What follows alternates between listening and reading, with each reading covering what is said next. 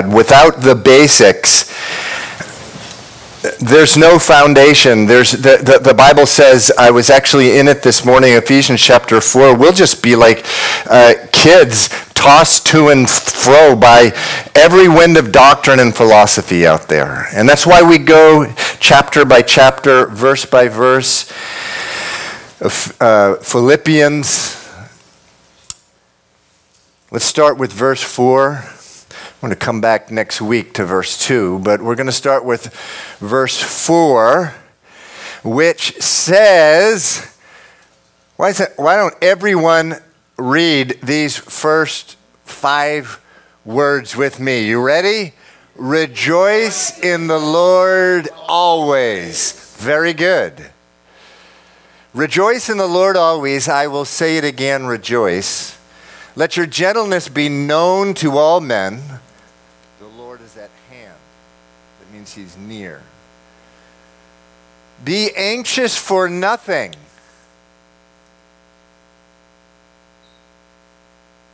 But in everything, by prayer and supplication, with thanksgiving, let your requests be made known to God. And the peace of God, which surpasses all understanding, will guard your hearts and minds through Christ Jesus. Finally, brethren,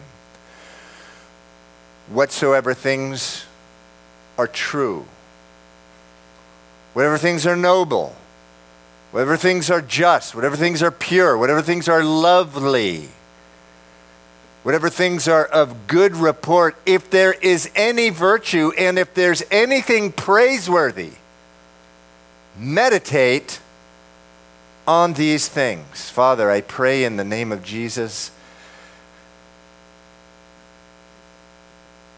Lord, I pray, I acknowledge as we sang and prayed in the prayer service, prior to the service, we need you.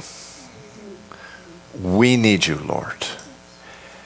And Lord, I pray as that prayer this morning also in 1 Thessalonians chapter 1, Lord, I got the word, it's in my notes, but Father, it can be delivered without power, without the Holy Spirit. And so, Lord, I ask, Lord, that the word would go forth in power and in the Holy Spirit. And as the verse continues, with full assurance. And I pray that it will just settle and change every heart in here this morning. In Jesus' name, amen. Amen.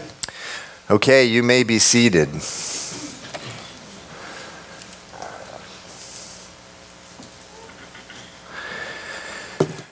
You were created to rejoice in the Lord.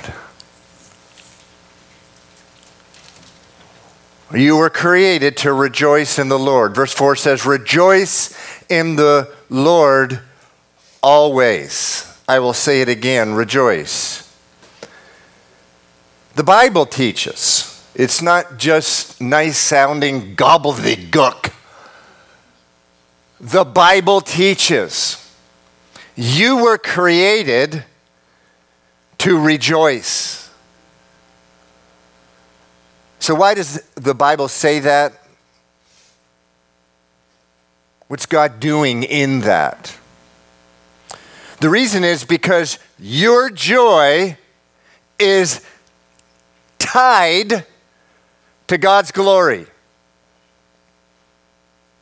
And his purpose was the very reason he created the world. Now, this will be review in Philippians, but I can't quote these verses enough. This was the purpose that God created the world. It was for him to be glorified, to bring glory to himself, because when God is glorified, everyone else is happy. When glory goes to something or someone else, misery and death settle in. The Lord says in Numbers 13:21, truly as I live, all the earth shall be filled with the glory of the Lord. Next verse. It says in Isaiah 43, verse 7, about you. This is talking about you, everyone who is called by my name. I have created for my glory. That's the purpose of your life. Next verse. 1 Peter 1:8 says, though now you do not see him. And him is who? Shout it out. Though now you do not see Jesus, yet believing you rejoice with joy inexpressible and full of glory. Meaning, when you have joy in the Lord, there is a glory that goes on your life, and you are fulfilling the purpose, not only of your life, but the purpose for which God made the world. He says in Numbers, as surely as I live, the whole world will be filled with my glory. So the question is, how do you give him glory? And the answer is by having joy in your life. No matter what's going on, but by rejoicing in your life. That is how. And so that's what we're going to be talking more about today. We've been talking about that throughout Philippians. Now, how is it that you give God glory by having joy? By having joy. By having joy, verse 4, it says, always. That's how you give God glory. Remember, glory is the purpose of your life. It's the purpose for which God created the world. How do you give God that glory? How do you fulfill the world's purpose, God's purpose for your life? By being joyful in the Lord sometimes. No, that's not what verse 4 says. Always. By the way, this is not the only time this is mentioned. It's also in 1 Thessalonians chapter 5. It says, rejoice always. Always. And always means always. Always means always. So when you think in your life, so that means, this is what rejoicing in the Lord always means. It means exactly what's going through your mind. Some of you guys are going, zzz, wait a second. Okay, I'll stop waiting. I'll tell you. It means having joy in your life when your life, the exact opposite of the way you wanted your life to go is happening. And you rejoice anyway. You're single and not married, or you're married and can't have kids. When you really important relationships in your life, they're falling apart. You're fired at your job. When someone really close to you betrays you in the most painful kind of way. When you're looking at how much money you need to live and you don't have it. When you fail out of school. When all attempts to get a career or job you wanted have failed. When you're sick or you're in pain or you're in both. When someone really close to you dies. Or when you're just overwhelmed with temptation. You seem to just have temptation crying out into your, screaming into your mind. The Bible says, how do you glorify God? It says, by rejoicing always, meaning through all those things. Rejoice in the Lord always. Doesn't mean you don't weep. Bible says there is very much a place for weeping. But as a believer in Christ, you are always being called back by God to joy. Why? Because that is how God is glorified. Rejoice in the Lord always. Philippians 4, verse 4. You can show up this Friday. And if that's the only verse you show up with that you've memorized on that Zoom meeting, Friday at 7 p.m., rejoice in the Lord always. I will say again, rejoice. We will cheer you on. So there you have it. So when you rejoice in the Lord always, God is glorified in at least two ways. I hope you're taking notes. Here's way number one. God will be glorified because the world will look at you and declare, she must have a great God who's able to do that. When you make God look great, God is glorified, especially in circumstances where no one in the world would be filled with joy in that circumstance. And the world's looking on, and they see that joy.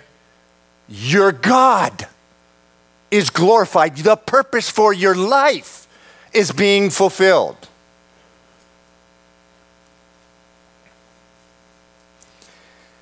Listen to me. The world so desperately wants joy.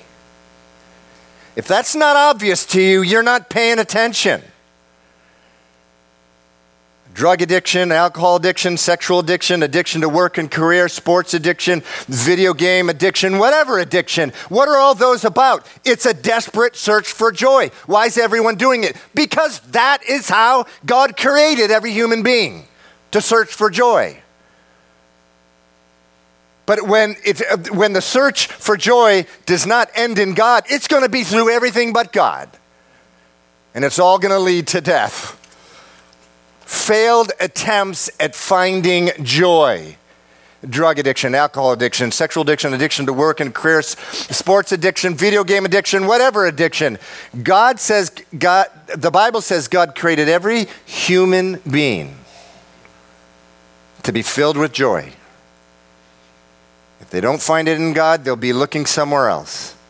And if they see you with joy in a situation where anyone else on earth would be suffering, or the world, even worse, would be cursing their God.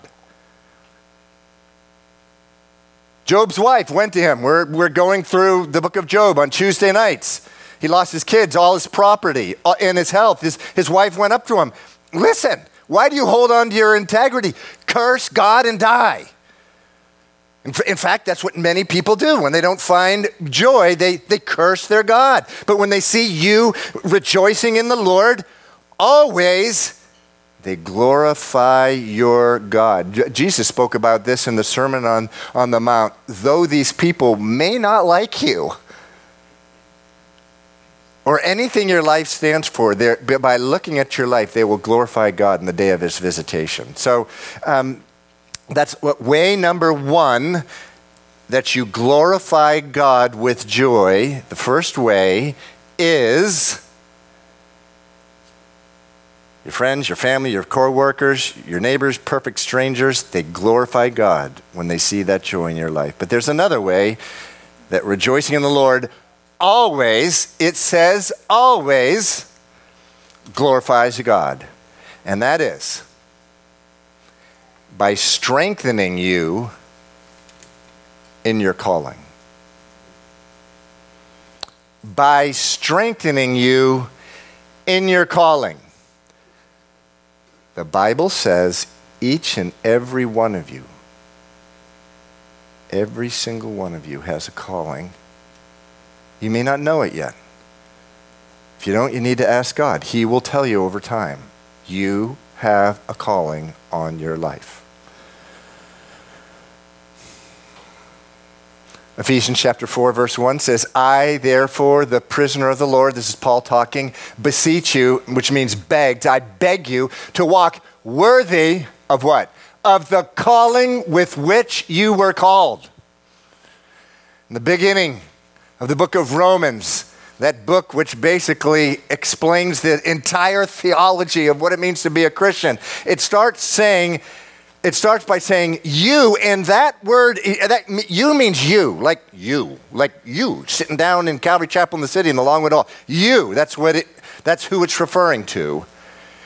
You also are the called of Jesus Christ. You are called by God, and you have a calling, the Bible says. Romans chapter 8, verse 28, that famous verse. This is another one. Show up this Friday with this verse. We will cheer you. And we know that all things work together for good to those who love God, to those who are the called. You are the called. You're the called according to his purpose. You have a calling, and your calling, you say, well, I don't know what my calling is. Again, ask him. The Lord will make it clear over time. It's why he put you on planet Earth. He's not going to let you go your whole life without knowing your calling. I promise you. He put you on this earth in order for you to walk in your calling. And your calling is, I could do a whole sermon on it. I'll try to do this in 3 sentences.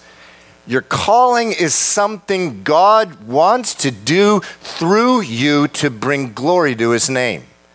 Through your job, in your family, in church, on the street, in your neighborhoods, in the world. He has called you to do something or some things involving pointing people to God and his character. In other words, to glorify God. And so here's the deal. The success or failure of your calling depends upon whether or not you obey, and it's about obedience. It's about obedience. Philippians chapter 4, verse 4, rejoice in the Lord always. The success or failure of whether or not you walk in your calling depends upon whether you're obeying that verse. And so no wonder that when we began Philippians, I said, many Bible scholars think your joy is God's highest priority. Your happiness is God's highest priority. And as we said, there was a whole other sermon. That doesn't mean, God wants you to be happy, but never at the expense of disobeying his word. In fact, obeying his word is the channel. It's the way into happiness. But fulfilling the calling, your God-given calling, if you don't know what it is, do what we talked about last Sunday morning. Get on your face, cry out to God. Why am I here, God? What's my calling? I promise you, he will tell you over time. So,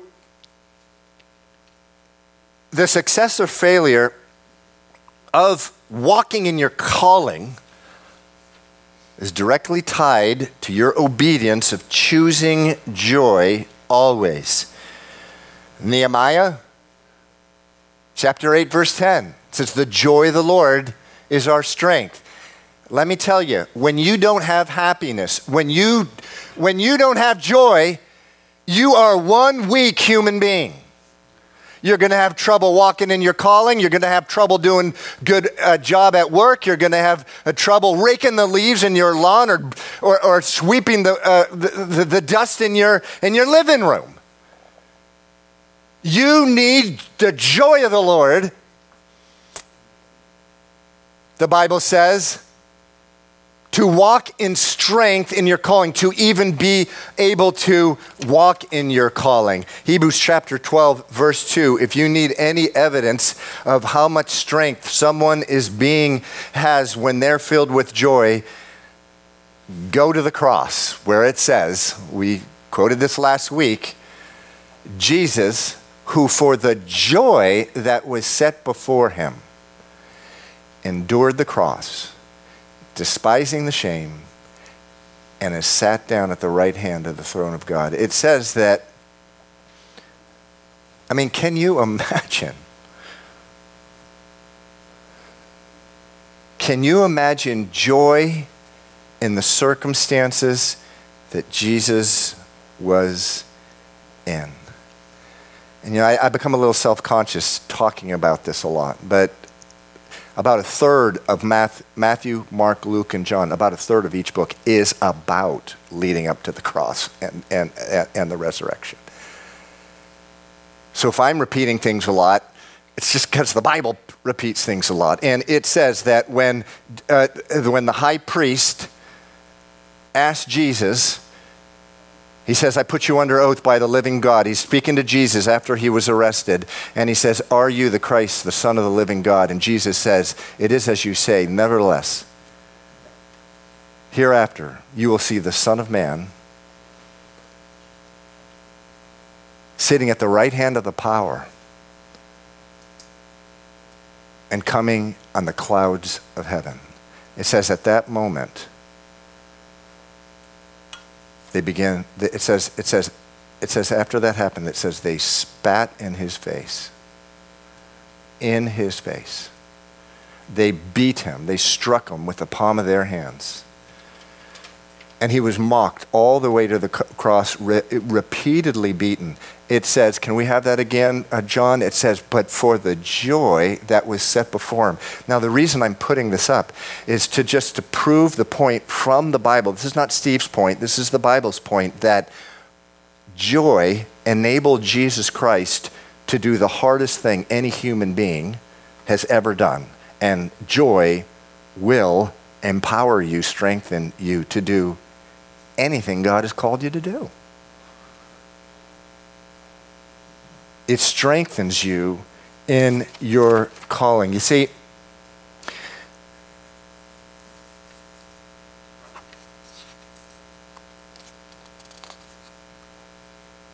when you have joy in the Lord, there's purpose for that joy. The joy, the pleasure that the world goes after because it was designed by God to go after pleasure is an end in of itself. It's pleasure for pleasure's sake. But that's the road to hell. Pleasure for pleasure's sake, because it's idolatry. It's carving an idol, second commandment, and bowing down to the idol, and that idol is pleasure. It's rejecting God and worshiping the idol of pleasure. But your joy has a purpose. It has an end. And the end is for you to walk in your calling. The end is for you to glorify God in your life. And I am telling you that the Lord will pour it on so that you are enabled to walk in your calling.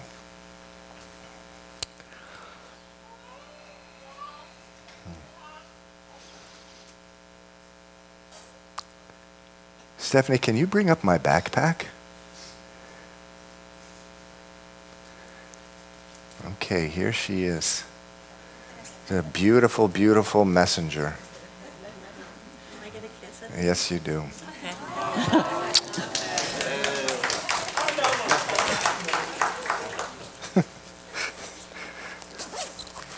Oh, man. And what I'm looking for isn't even... Oh, yeah, it's here. It's here. It's here. It's here.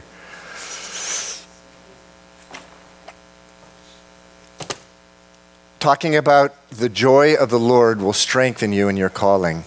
Some of the guys and I are reading a book. It's called The Life and Diary of David Brainerd. It's the diary of a man who died when he was 29 years old. And it's fast becoming my favorite book. One of the reasons it's just really validating and affirming the last 10 years of my life, involving just the intensity of seeking the Lord and spending time in prayer, seeking the joy of the Lord. It says this. He's in his mid-20s here. He says afterward, this is in his diary. It's just a diary. He never knew it was going to be published. It's never been out of print. It's been read by probably thousands of missionaries over the years. This is David Brainerd in his diary. He says, afterward, we went to another house and prayed privately with a dear Christian friend or two, and I think I scarce ever was so far into the eternal world as then. I got so far out of the broad ocean of difficulty that my soul with joy triumphed over all the evils of the shores of mortality. I think at that time, the world and all its amusements and cruel disappointments never appeared so irrelevant to me. I was in a sweet frame. I saw myself nothing. My soul reached out after God with intense desire.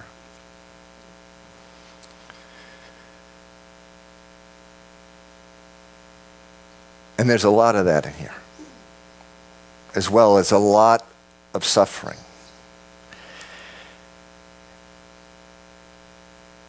And the important thing to understand about this man, David Brainerd, is at the time he's writing this, he's already has tuberculosis, which he will die of when he's 29. He's been unfairly accused and kicked out of Yale University. He was told that because of what happened at Yale, he could not pastor a church, and so he was told to go work with Indians. As if Indians were not as good a Paris as anyone. I don't know that was what was in the mind of the people who sent him. So he went out completely by himself to the far fringe. This is in the 1730s and 40s of the United States to work with the Indians, and he went completely by himself, completely alone. There's not a single other Christian working with him. Very challenging translation. Complete hostility towards white people who had already betrayed the Indians in so many ways. Incredibly cold winter. Food, a huge challenge. He lived on a bundle of straw, and he's dying of tuberculosis. But throughout, you see just a burning, seeking after the joy of the Lord with this kind of entry. And it was no surprise that within just a couple of years, hundreds of Indians, and if you go out and talk to people who know the stuff about missions, they will tell you Native American Indians have always been one of the hardest mission fields there is. There was well over 100 came to the Lord. Incredible, amazing move of the Spirit. God had called that man to bring a revival in the western frontier of America at that time. And what strengthened him to do that all by himself? And I'm not recommending going by yourself to do anything, by the way, but he did. There's the incredible loneliness that he had, his dire entries, no one with them. But what happened? The joy of the Lord was his strength. The purpose of his life was fulfilled because of the joy of the Lord. You want a challenge, get into this book. It's no easy reading, but it's an incredible read. The joy of the Lord is your strength. Any wonder why the Apostle Paul says this was the purpose of his ministry to the Ephesians? He says there in Philippians 1, this is at the beginning of the book, he says, I shall remain and continue with you all for your progress and joy of faith. He knew that if they didn't have joy in the Lord, always they would not fulfill God's calling on their life, and the Lord would not be glorified. So let's go back to verse 4 again, and let's continue to read.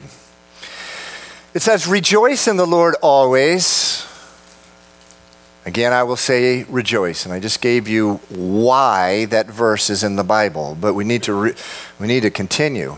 It says, let your gentleness be known to all men. You say, well, I'm not a gentle person. Well, yeah, you need to cry out to the Lord that you will become one. I used to use that excuse too.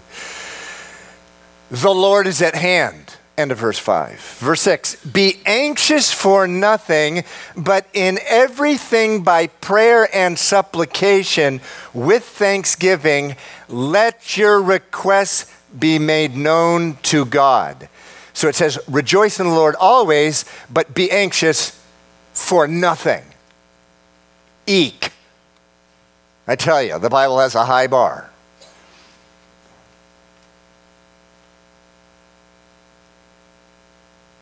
Again, it says, let your request, meaning the reasons you're anxious, be made known to God with thanksgiving, verse 6, verse 7, and the peace of God, which surpasses all understanding, will guard your minds and hearts and minds through Christ Jesus. Then he says in verse 8, finally, brethren, whatever things are true, whatever things are noble, whatever things are just, whatever things are pure, whatever things are lovely, whatever things are of good report, if there's any virtue, if there's anything praiseworthy, meditate on those things.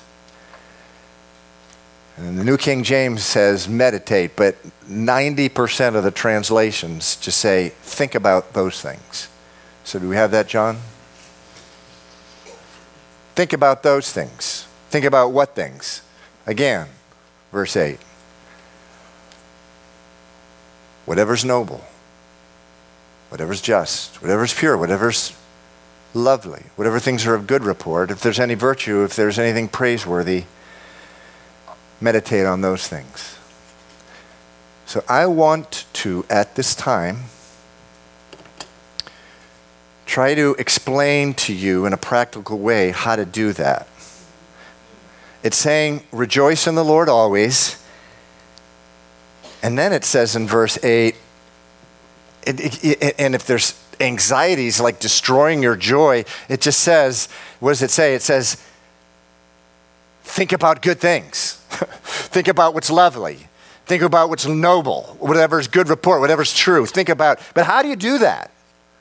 How in the world do you do that? And, I've seen this verse for many years, and you get the idea. It says, think about whatever's true, whatever's lovely. So it's like, okay, I'm filled with anxiety about this or that. And, when I was younger, there was something happening with the kids, or nowadays there's something going on with finances, or there's some other anxiety. Okay, so it says, think about whatever's true, whatever's lovely. Okay, love, love, love, love. Doesn't work. Good report. Whatever's virtue, whatever is praiseworthy. Okay. God, you're praiseworthy. God, doesn't work. It doesn't work. So what does work? I want to try to share with you what does work. Or rather, what has worked for me.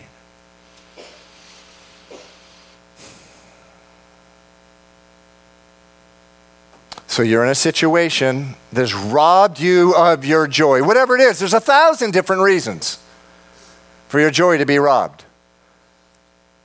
And Satan, knowing God's priority of joy of your life, oh man, he will do its best to try to rob you of your joy. The joy of the Lord is your strength. It's the strength of your calling. Your calling glorifies God. So there's some situation that's robbing of your joy. What do? It says, think. Can we put think upon these things one more time? It says, think upon these things. Okay. Number one. Here's what you can think about. That God thought enough about you that he designed every single tiny detail of your life, including that one that is right before you, that's causing you so much misery that you would work through it, enjoy it with joy, and glorify his name. Is anyone following me? Maybe. It's like this.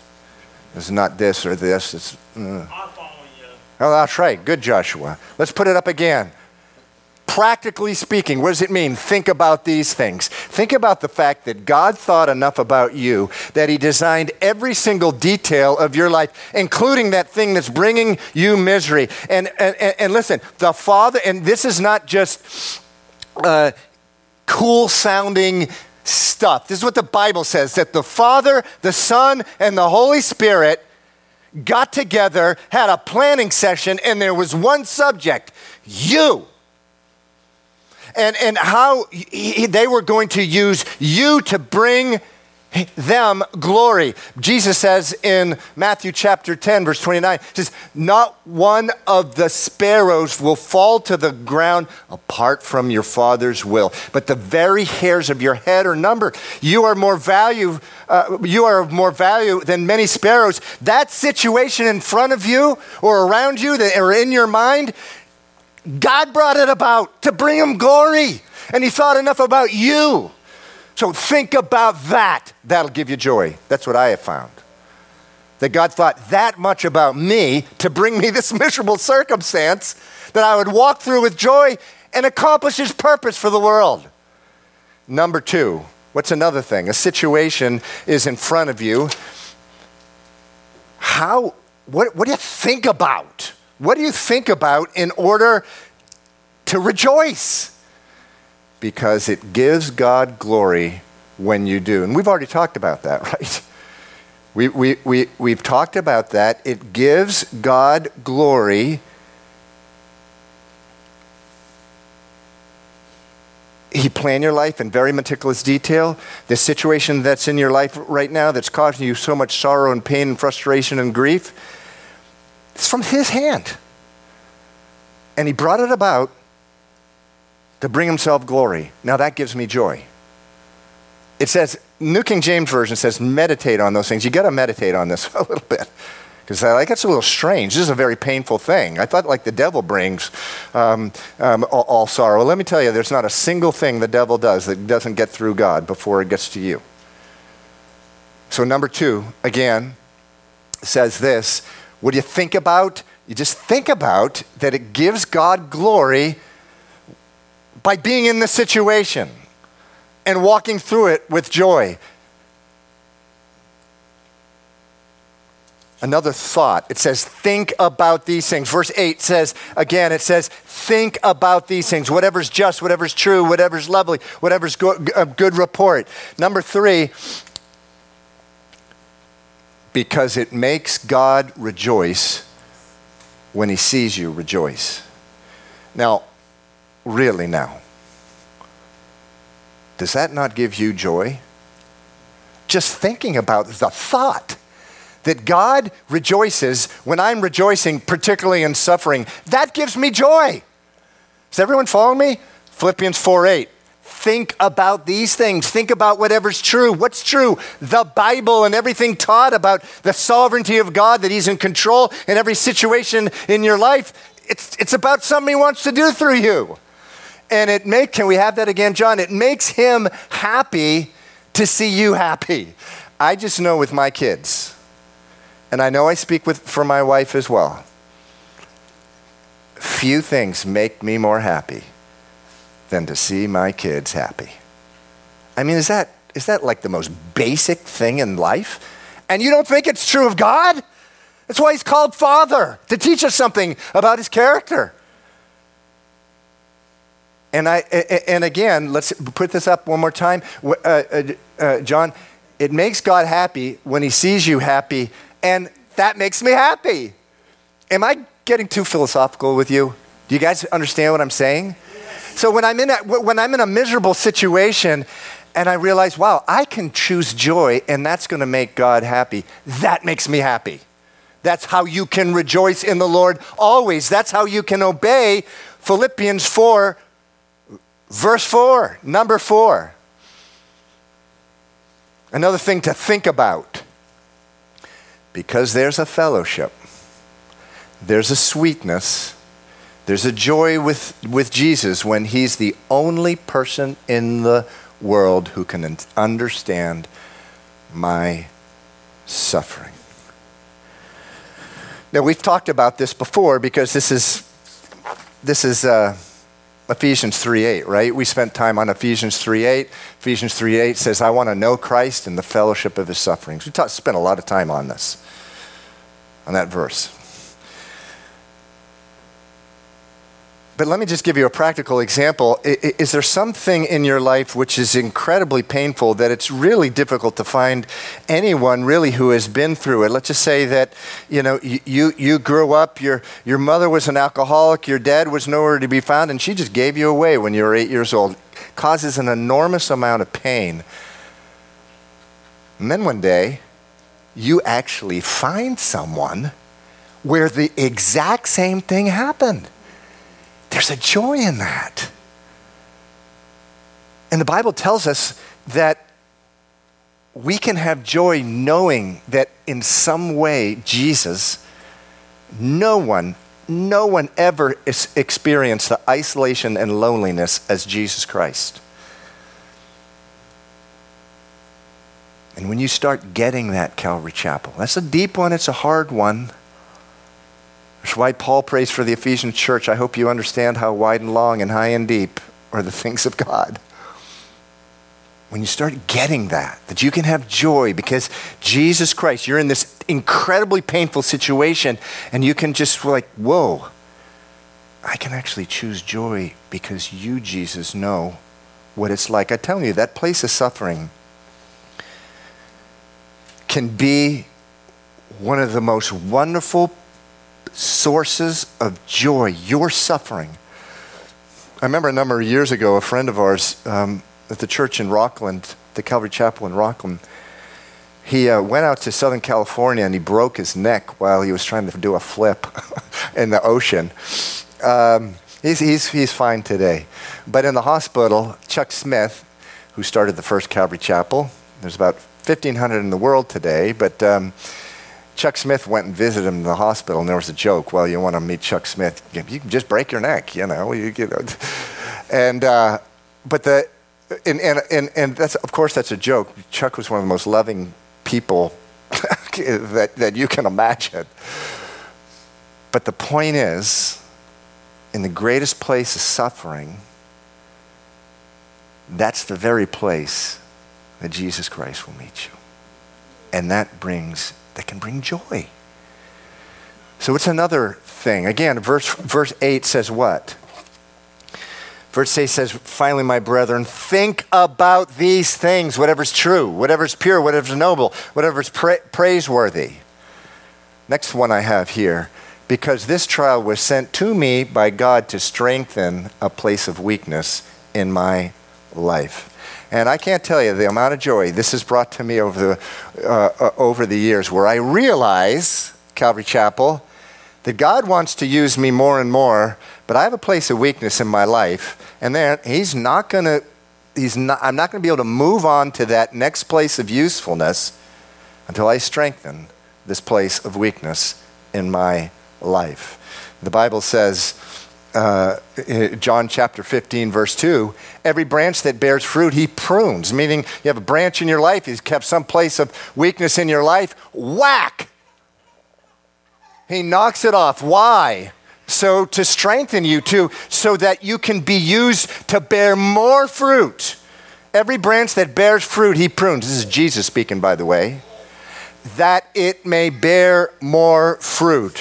What's something else I can think of? It's related to number 5. Number 6 is this situation that I'm in that's bringing me so much grief, so much suffering, frustration, anxiety, sorrow, because this trial will get me to the next level of usability. I don't know, this has brought me so much joy over the years. I'm in this situation where, I don't know, like people are throwing spears at my back and a few of them have hit, and I realize, wow, Lord, you're trying to get me to a new level of usability, a new level of comfort. Psalm 144 verse 1 says this.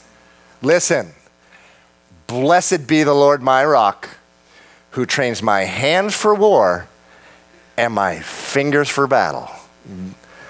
Part of the calling that he has on your life is some battle somewhere. It's not talking about a physical battle.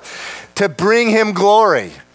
And that trial in your life, and when it's in front of my life, I tell you, it just brings me joy when I start realizing, okay, yeah, he's doing this in me to get me to the next level of usability. Number 7, what else do you think about? It says, verse 8 says, think about these things when your joy is being attacked. Because this trial comes from the overflow of God's goodness for my best good and my greatest happiness. Not just making this up. Exodus chapter 34, Moses says this is the name of God. His name is, the Lord God is abounding in goodness and truth. So think about a fountain that is just overflowing. It goes into a basin, the basin's just overflowing with goodness and truth.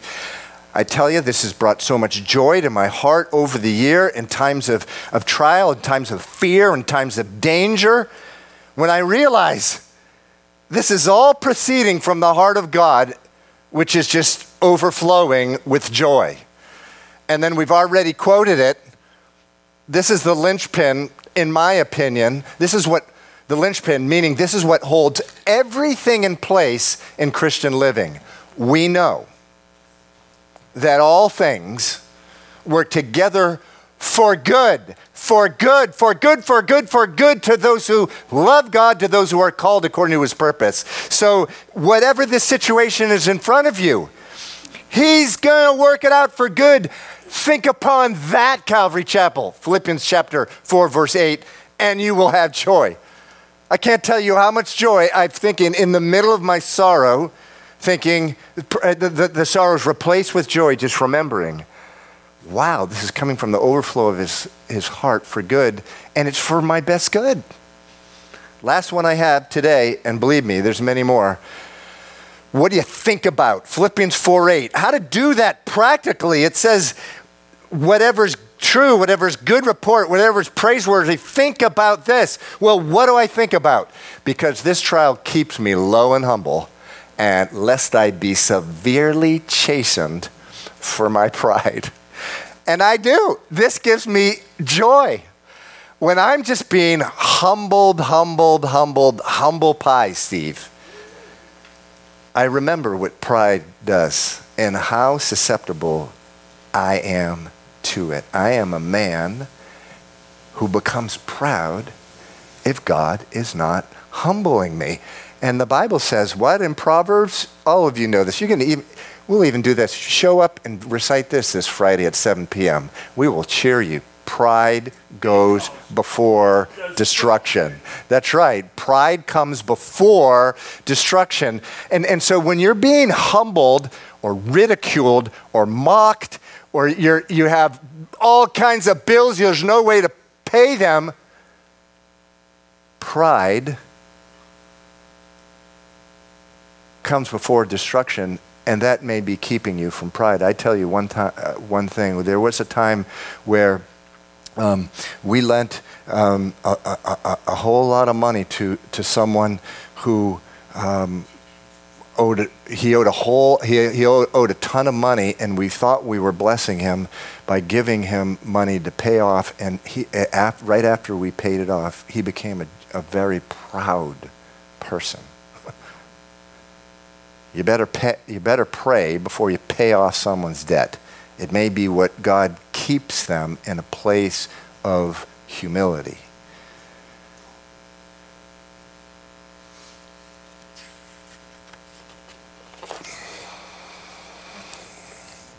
Oh, there is one more. Think upon these things. I'm strongest in my weakness.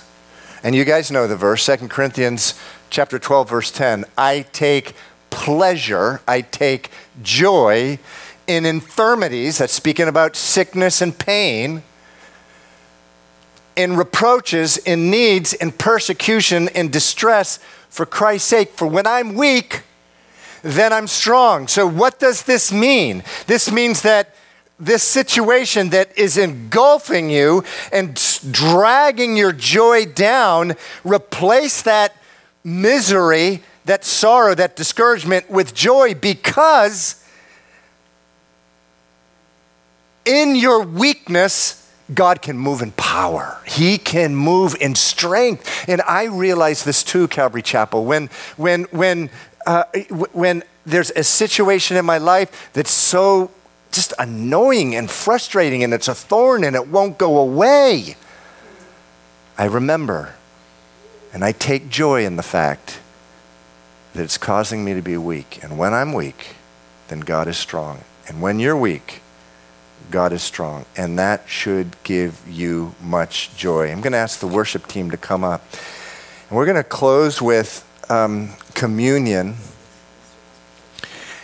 And so if I could get the prayer partners to come up at this time, we're going to close with communion. This past week, I was reading my devotional, and it talked about how that verse in John, at the end of the book of John, it's either is it 19 or 20, where a soldier pierced Jesus' side, and it says that blood it didn't trickle out; it poured out. And the Bible says that blood that poured out of Jesus, it also says blood and water poured out. The Bible says that blood that poured out was Jesus' payment price for your joy. The joy that is yours by right of being a son of God, by right of being a daughter of God. It came at an incredibly high price. You know, people pay a lot of money for synthetic fentanyl today. People pay a lot of money for tequila bottles and antidepressant medications and all kinds of other things as a substitute for the joy of the Lord. But the payment price, in order to get joy, by the way, that's what those things are. They're just yet another way that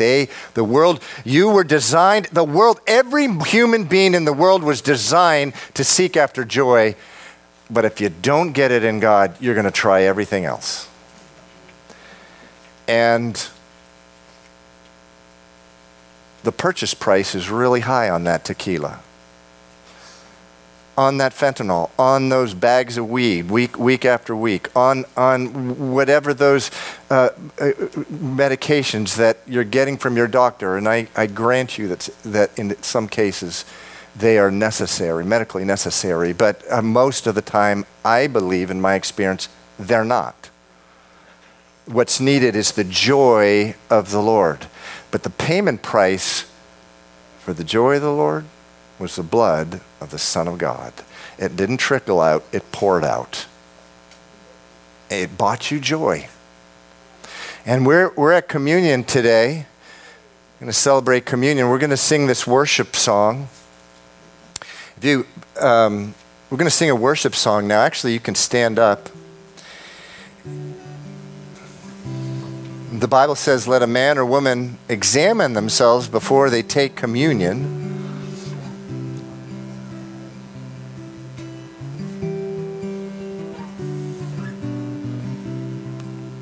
Because the cup represents the blood of Christ that poured out, didn't trickle out, poured out to purchase you joy. To purchase a relationship with God. To purchase your redemption from hell, an everlasting punishment, which we all deserve. But Jesus died in our place. He died in your place. The Bible says that we can have a relationship with him, an eternal life that begins the very second you open up your heart to God and say, yes, God, come in. If there's something you'd like to pray about before communion, come on up, let's pray about it. The Bible says we shouldn't be taking the cup, we shouldn't be taking of the bread for holding on to something in our life that we just need to let go. By the way, that includes anxiety.